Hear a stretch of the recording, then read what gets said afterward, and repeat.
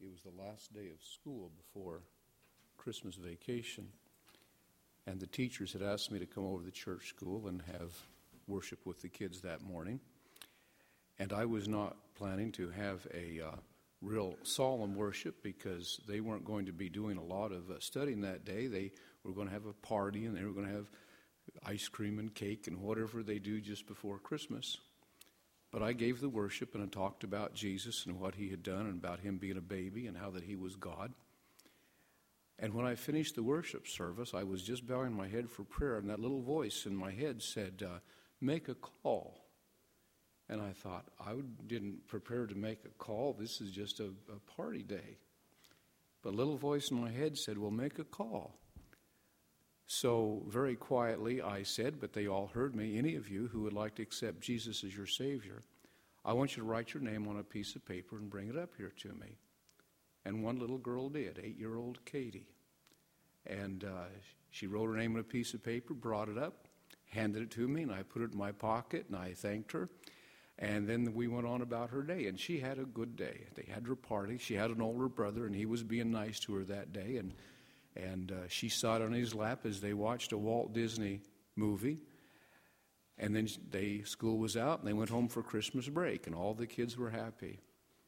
And about an hour after she got home, her mom said, I'm going to go into town and pick up Dad from work. Do you want to ride along?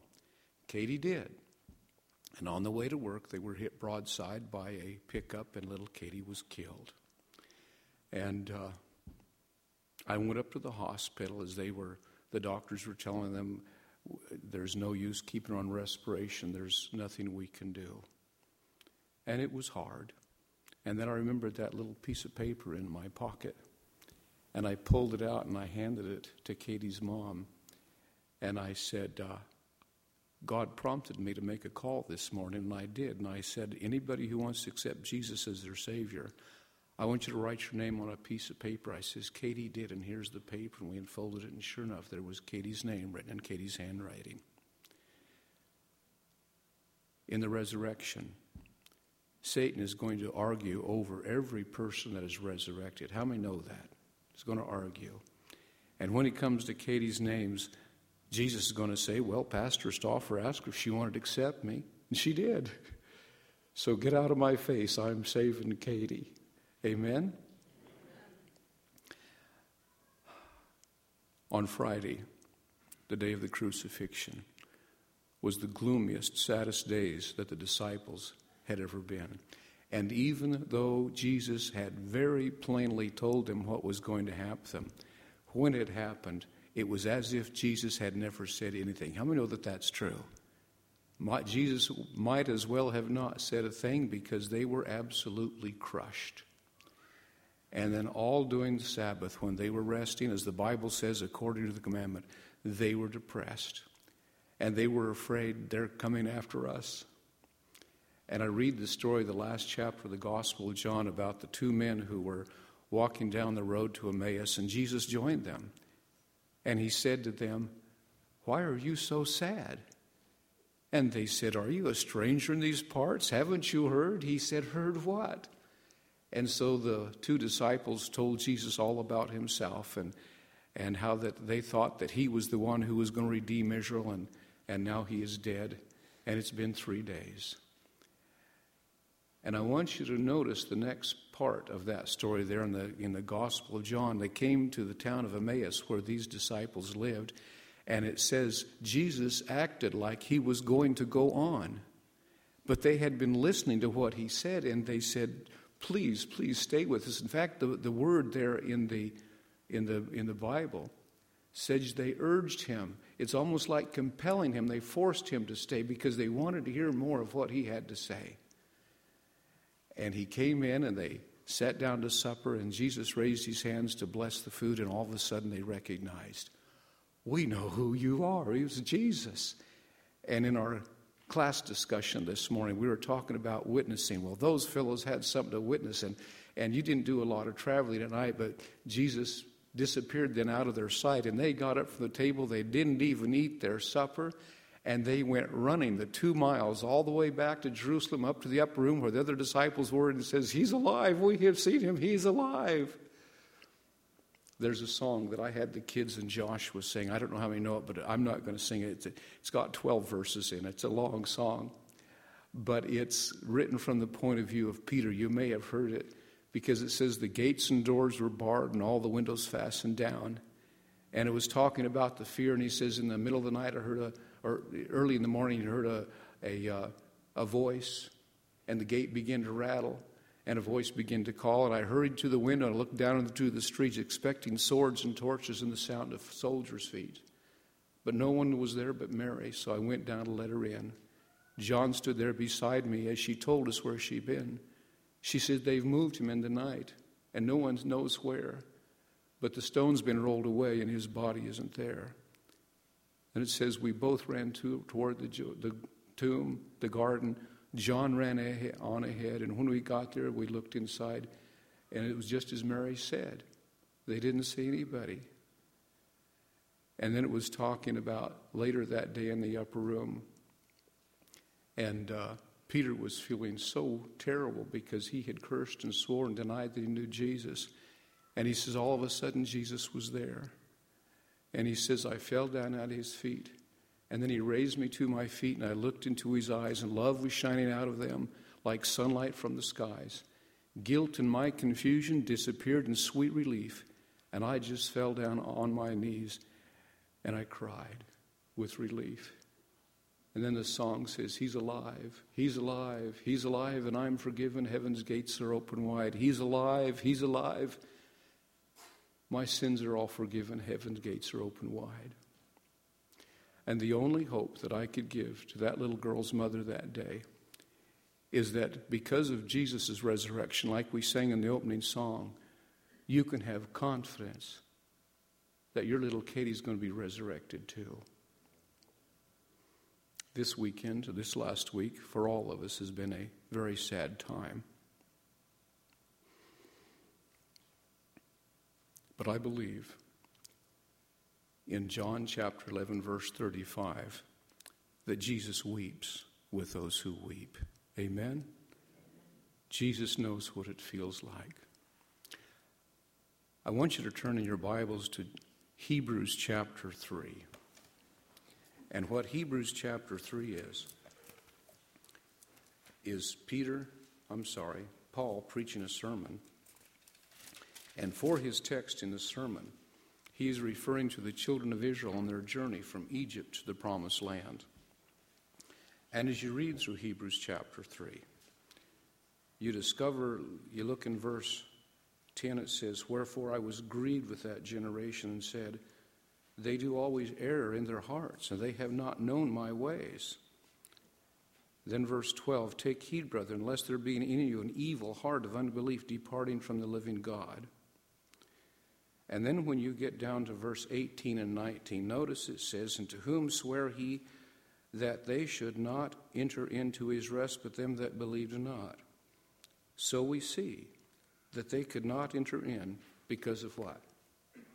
Their unbelief. And I looked at that word unbelief and I asked myself, what was it that the children of Israel did not believe? They believed in the existence of God and they had seen his power. But I want you to examine the story, because when Moses arrived there, at first they thought, this is wonderful, the deliverer is here. And then Moses went before Pharaoh and said, let my people go. And Pharaoh says, I won't let your people go, and I'm going to increase their burdens. And the people were ready to stone the man that God had sent, because he says, you didn't make things better, you made things worse. And I have met people can't understand it. When they give their heart to Jesus, rather than life getting better, it gets worse. How many have ever noticed that? But God wants you to know he's going to give you strength even if it gets worse. Anyway, to make a long story short, you all know that story anyway. Finally, God had to send the death angel.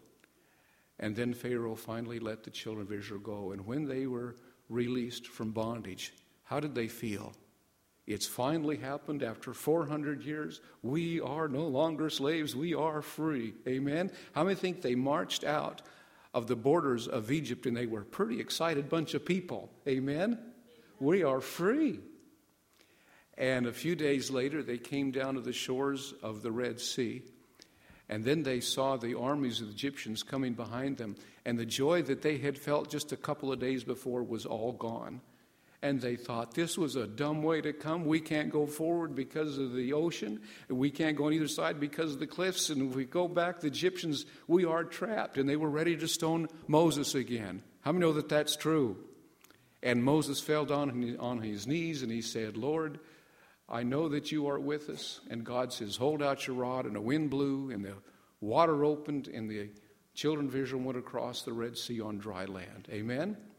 Do you have any idea how they felt when they saw the wind blow and the waves part and all of a sudden they could walk through there? I like Uncle Arthur's Bible stories. It shows a couple of boys throwing rocks not down into the water but straight into the water. How many could see them doing that? And everybody was pretty excited. And then the Egyptians started coming. And then they were not excited. But they got up on the other side. And Moses stretched out his rod again. And their enemies were all delivered. Then how did the children of Israel feel? How many think they believed then? Well, they believed for a while. And the Bible says a few days later they ran out of water. And when they ran out of water, they didn't believe anymore. And they says, what a dumb way to come. If you brought us out into this wilderness, and they accused Moses and they accused God, if you brought us out here so that we all die of thirst, we were better off when we were slaves back in Egypt. And they came to a place that God led them to of water. And I'm sure the first few people that were down there put their face in the water and they came up and they blew it out. And they says, this water is terrible. And everybody didn't believe anymore. Are you with me? They didn't believe. And God told Moses what to do. And he cut down a tree and dropped it in the water. And I'm guessing the first one to go down there to get a drink was really cautious. He probably put his finger in and then tasted it and said, oh, it's good. Then everybody started drinking. And it seemed like when things were good, they believed, and when things were not good, they didn't believe. Amen? And a few days later, after they drank the water and they were all excited, they ran out of food. And they said, we were better off when we were slaves back in Egypt. At least we had something to eat. And so God sent them the manna.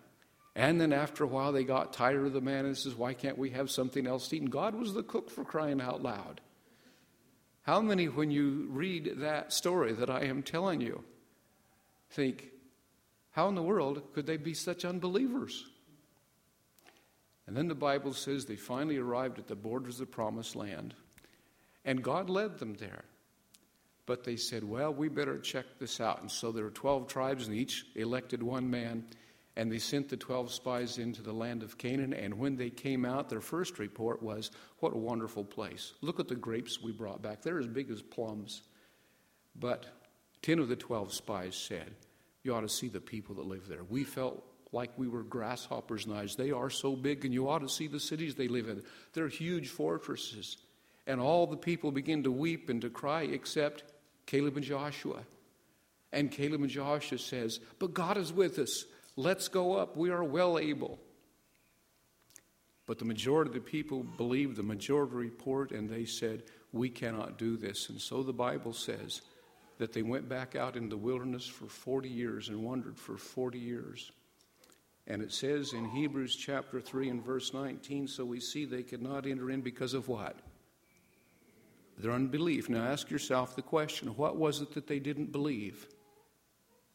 What was it they didn't believe? They didn't believe that they were going to make it to the promised land. Are you with me? Can you see that? That's what they didn't believe. And God tried to show them in everything way that he could that they were going to make it. They didn't believe. And it says they could not enter in because of their unbelief. Now, I just a little bit ago told you the story of Katie. My years as a pastor, I've gone through a lot of sad times. I remember a classmate of mine in college. We felt kind of close because we were both kind of shy in college and both taking the theology course and both a little bit worried about our shyness. But he was the best preacher in our homiletics class. And I remember very well what happened because I heard about it later. But it was his senior year, my senior year, and he was just getting ready to go home for senior break, and he proposed to his girlfriend. And as Adventist young men did back in those days, he gave her a watch. And then he got in his car and he drove home, and he never got home. He fell asleep at the wheel, and went off the road and he was killed. How many believe that's sad? That was a very sad thing. But it's not as sad as it could be because of the fact that his name is Curtis Poor. Curtis knew Jesus. And the next thing that Curtis is going to know, and the next thing that Katie is going to know, it's resurrection morning, time to go to heaven. I remember one day I was at prayer meeting at the Far Church in my district, and I was on my way home, and it was after 9, it was getting close to 10. And when I was still about 15 miles away from home, I went past a dirt road, and I knew that I had a church member that lived 2 or 3 miles back down that dirt road. And as I went by, a little voice in my head, so go see them. Well, I was tired, and I wanted to go home, and it was 9:45. I didn't want to go by. How many want the pastor coming by at 9:45, you know? And so I went on by. And the little voice says, I really want you to go visit them. And I didn't want to, and I went on by. Anybody here ever own a Volkswagen minivan? Anybody? You don't want to hit anything with one of those, do you? Because there's just nothing there. The engine's in the back, and all that's between you and whatever's going to hit you is the windshield and I don't know, an 1/8 or 16th inch of tin. And as I went on by, I started down a hill, and coming in the other lane, it was just a 2-lane road, was a semi. And as we passed, I thought, what would have happened to me if that semi had a blowout just before he got to me on his left front tire and pulled him into my lane? I'd have been killed, right? And I just thought about that, and then I said to myself, if that had happened and I had died, what's the next thing that you would know? Now, I was feeling a little guilty that I hadn't obeyed God, but I know that we are saved not by our good works, we're saved by what? Mercy. And I thought, if that truck had had a blowout and pulled into my lane, the next thing I'd know was Jesus would be here. And his angel would take me by the hand, and I would say, I do not deserve to be saved. And he'd say, I know, but I'm going to save you anyway because you accepted Jesus as your Savior.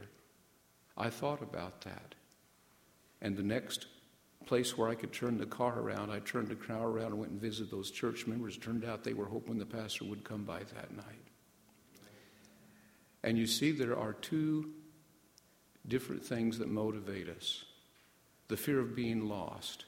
And if you're lost, if you haven't accepted Jesus as your Savior, that's a healthy thing for you to experience. Amen?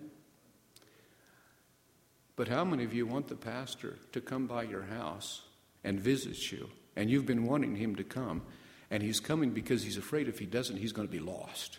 How would like the pastor to come by for that reason? Well, it's better than none at all.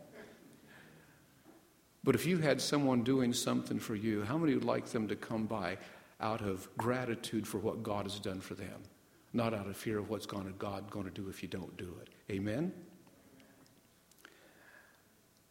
Now let's go back to 2 Corinthians where we were.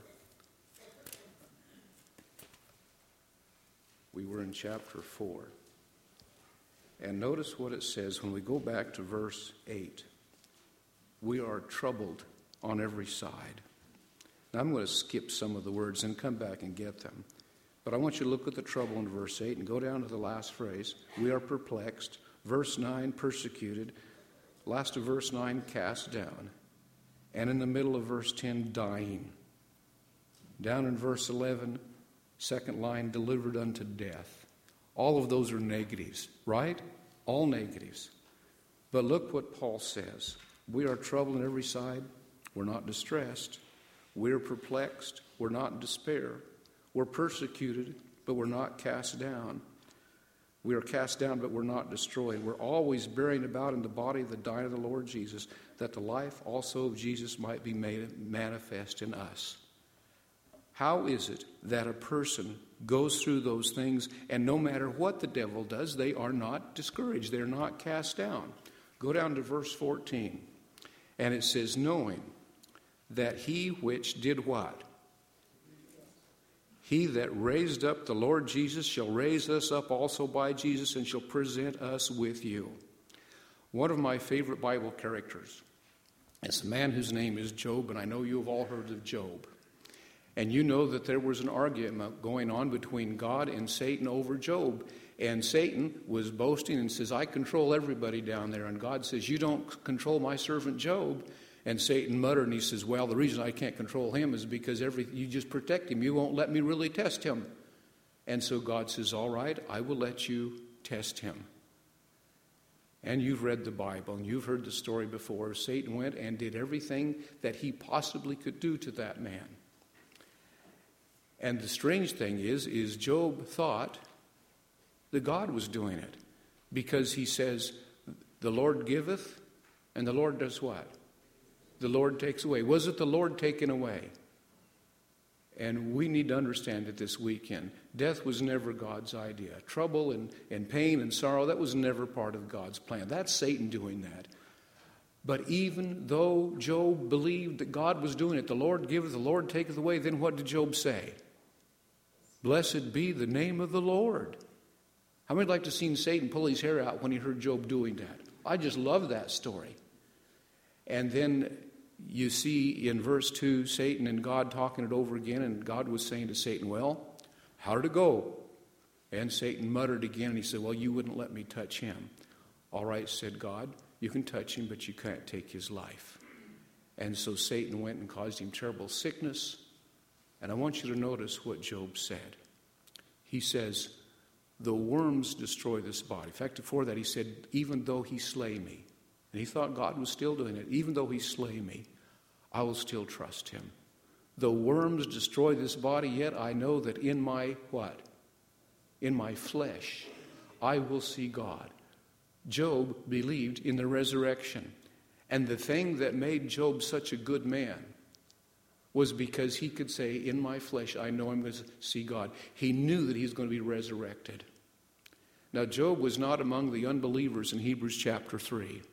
Because no matter what he went through, he looked at that situation and he says, but I know that my God lives and I'm going to stand with him in the latter days. And when I'm talking to people, and you know the things that I say, especially when you leave the door, I'll either say, have a good eternity, or God wants you in heaven. Is there anybody here who hasn't heard me say that yet?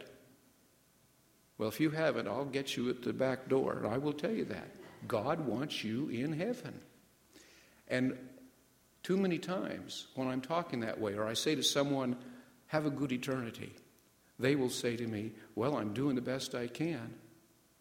And if I had time, I'd say, I want you to know something. Your best is never going to be good enough. Because you see, when you say you're doing the best you can, I hate to tell you this, I don't want to make you feel bad, but you are among the unbelievers. Does that make sense? You're among the unbelievers because you see what Jesus did. He had paid the whole price. And you see, Caleb and Joshua were the two men who said, we know that God can do what God said he can do. How many believe that? Let me show you another text. This is found in the Gospel of John, chapter 6. And I want you to look at this one, especially this week. Because what you find in John chapter 6, it tells you what God's will is. In fact, the day that I had the funeral for this little girl that I told you about, Katie, wish you could have known her. She was such a sweetheart. If she saw you walking down and you didn't have a smile on your face, she would say, you look like you need a hug, and then you would get one. And I went into a gas station after the funeral was all over, and everybody in town knew about what had happened. And the gas station guy says, why does God let those things happen? Or people say, well, must have been God's will. And I say, I'm going to tell you what God's will is. And I opened my Bible, and I showed him this text in John chapter 6. And look what it says in verse 38. For I came down from heaven not to do my own will, but to do the will of him that sent me. And this is the Father's will, which hath sent me, that all which he has given me I should lose nothing, but should raise it up again the last day. And this is the will of him that sent me, that every one which sees the Son and believes on him will have eternal life, and I will raise him up at the last day. Now, do you know what God's will is? And if you're talking to someone who's discouraged and they're starting to blame God, you can turn to this text and say, I'm going to tell you what God's will is. It is God's will that you be saved. Amen? And you see, it was God's will that everyone who came out of Egypt and went through the Red Sea, it was God's will that they all go into the promised land. How many believe that? And you see, I have discovered in my life the thing that gives me the most strength to do what God wants me to do is not the fear of being lost, it's the joy and gratitude that I can say this: I do not deserve to be saved. If I were to get what I deserve, I'd be crucified. Amen? But I know that if my life were to end today, and how many know that that's a possibility? I don't know how many of you look at the news on the internet, but there was a police cruiser with his video camera going, and it was an ice snowy day, and there was a van in front of him, and apparently the guy in the van must have been texting on his phone or something, but he was behind a truck, and he started to pull over to pass. It looked like he started to pull over pass, but anyway, he went off on the shoulder, and he'd overcorrected, and he banged into the truck that was here. Anybody see that? It was horrific, because he hit the truck, and it spun him over onto the other lane, right in front of a big old semi, and the van just exploded. I mean, 1 minute he's texting on his phone, the next minute he's gone, right? And you see what God wants you to go around within your mind, the thing that will give you strength and gratitude to do God's will, is to be able to say, I've accepted Jesus as my Savior, and if my life should end today, if I get in an accident on my way home from church, the next thing I will know is Jesus will be here. And though I'm unworthy, he will resurrect me and take me with him. Is that what makes Jesus' resurrection so important? If Jesus hadn't been resurrected, it says in 1 Corinthians 15, we would be most miserable. We would have no hope at all. But Jesus was resurrected. Amen? Anybody here have a laptop computer? Is there anybody who doesn't have a laptop computer? But you know what they are, don't you? And I don't know if you have what I have in mind, but you push a button and this little slide thing comes out, and you can take a disc. You can take a disc of a movie, and you can stick it in there and close it up. And even if it's not plugged in, you have a battery in there, and mine says it'll run for 2 hours. And you can hear voices, you can see scenes, you can experience the emotions that the people were trying to portray. How many know what I'm talking about? If human beings have figured out how to do that, and I meant to bring a little disc, but you know what they look like. I'll bet you Paul up there in the, Dave, up there could hold up a disc. If you want to see one, he can. But anyway, I don't have one in my hand. But I have disc at home that has a movie on it, and I can look at it, and I don't see anything, and I put it in my ear, and I don't hear anything. But if I stick it in my computer, and I push the buttons, and I turn the electricity on, all of a sudden we know that they're not human beings, but you go through all the motions if they were, don't you? And you see, God, who has more intelligence and more power than we do, he cannot just reproduce a similarity so that it looks like them. He can actually reproduce us in whole. And he has us, everybody who's died, I believe that when the Bible says their spirit returns to God, I don't believe that they're conscious, because the Bible says that when a man dies, his breath goes forth, and in that day his thoughts perish. And you know the famous text, Ecclesiastes 9:5, the living know that they shall die, but the dead know not anything. And yet people who don't believe that will show you the text. It says that God will bring them with him, and the spirit goes to God who gave it. I believe just like people can take a picture and sounds and all this stuff, and they know how to put it on a disc, and they can stick it in a drawer, and that drawer might be in that drawer for 100 years.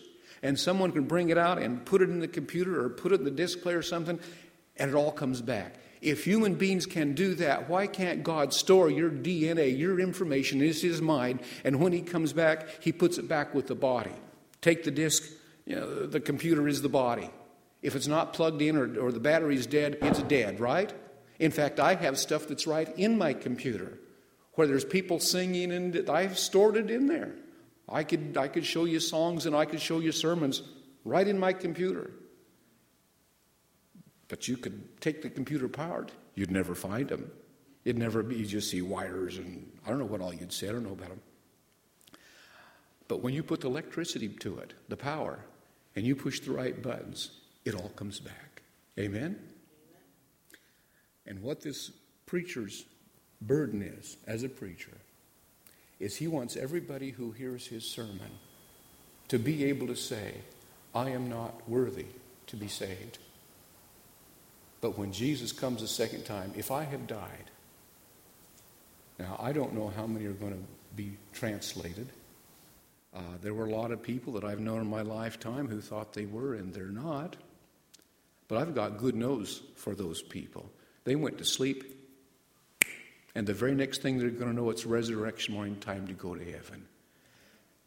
And this is what gives the Christian strength. This is what gave the martyrs the strength to go through what they went through.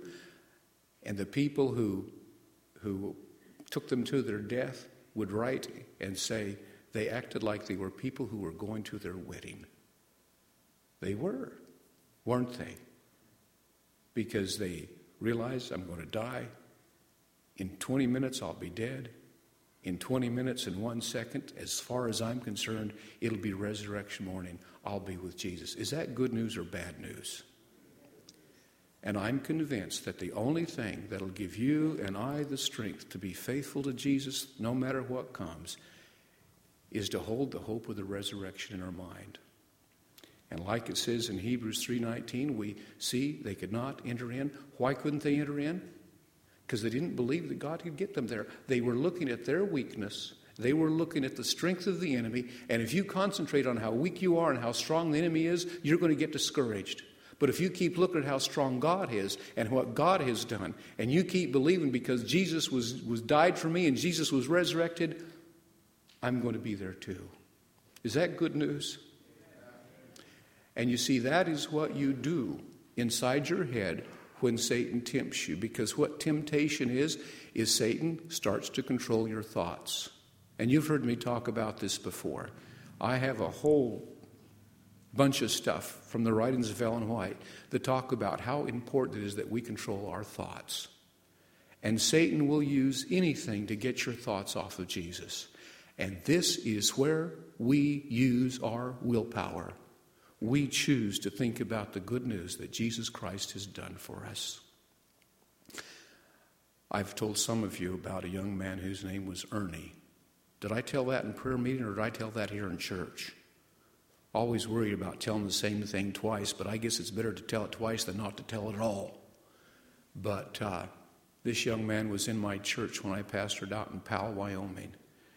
And I didn't know this because I didn't know him then, but he was just an ornery, nasty kid. Sold drugs, stole. In fact, some of the store people told me that when he would come in their store, they would send a clerk. They'd assign a clerk to follow him around. Otherwise, he'd rip him off. This happened to my wife last week. She went in to pick and save and came out, and there was a teenager out there, and he says, "Do you have change for a 20? And my wife is a sweet lady. She says, "Well, I have 2 10s. He says, "Yeah, that'll help." So she pulled him out and handed him to him, and he took him and ran.